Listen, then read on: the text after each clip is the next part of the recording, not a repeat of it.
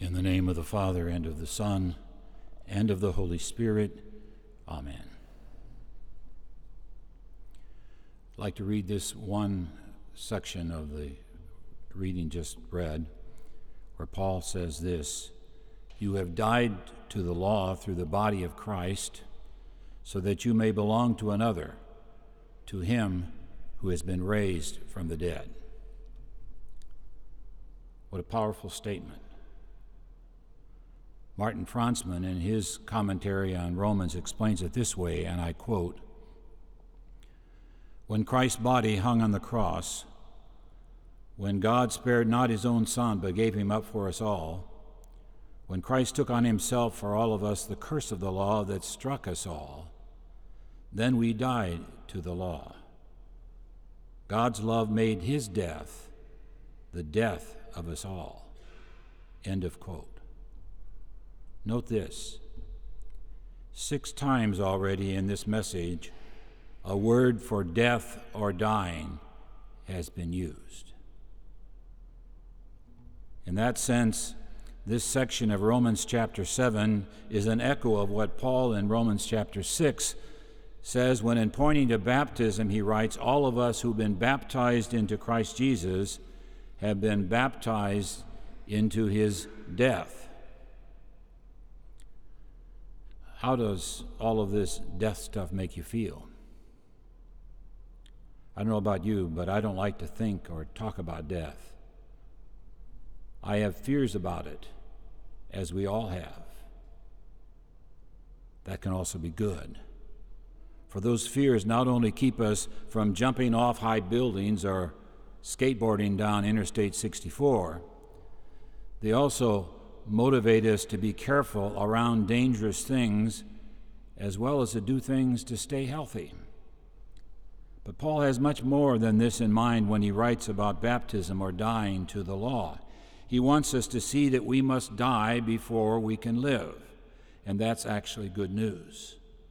Yes, the good news is that while in our baptisms we were buried with Christ, drowned in the waters, we were then raised out of them, raised from the dead, as he was. And now, as Paul says, we walk in newness of life. So are you ready to die? You and I know the answer to that question. How fickle we often are as we look at our own sinfulness.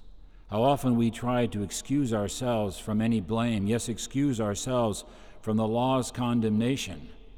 How often we try to avoid death to our sinful selves, the death that Paul is calling for in today's reading. Our Lord did not die on the cross to excuse our sins, but to save us from them. He did this because he's a God of grace. And grace is not a byproduct of our sin. God's grace in Christ is not even God's response to our sinfulness. Grace is what God is. Grace is what his love looks like from the vantage point of our sin.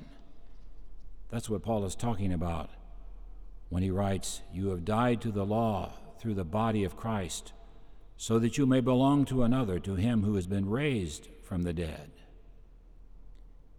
In the 1949 World War II movie 12 O'Clock High, Gregory Peck plays Frank Savage, a no-nonsense general who is brought in to straighten up a hard-luck, low-morale American bomber group stationed in England.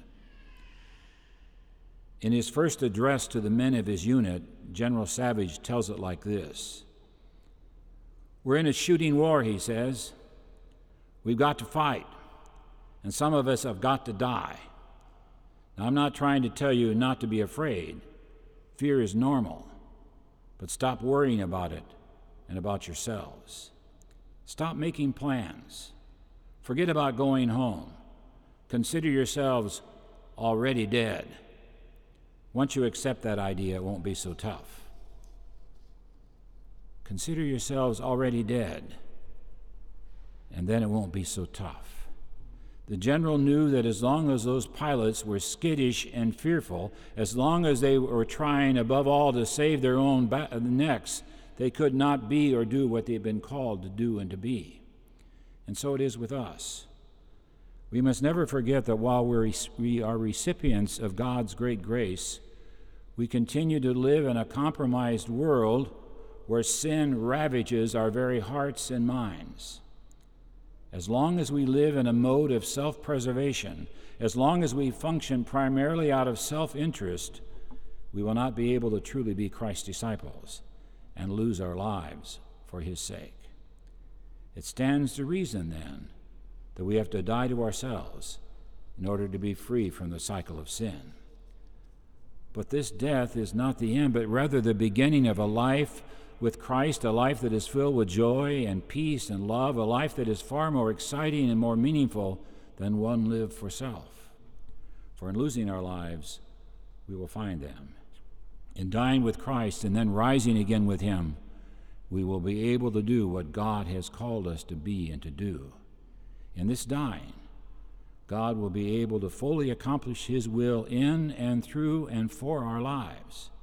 And then, like Paul and the disciples, you and I will discover that most of our life and our impact for God comes after our death.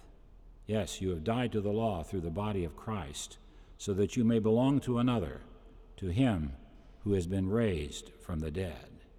In the name of the Father, and of the Son, and of the Holy Spirit. Amen.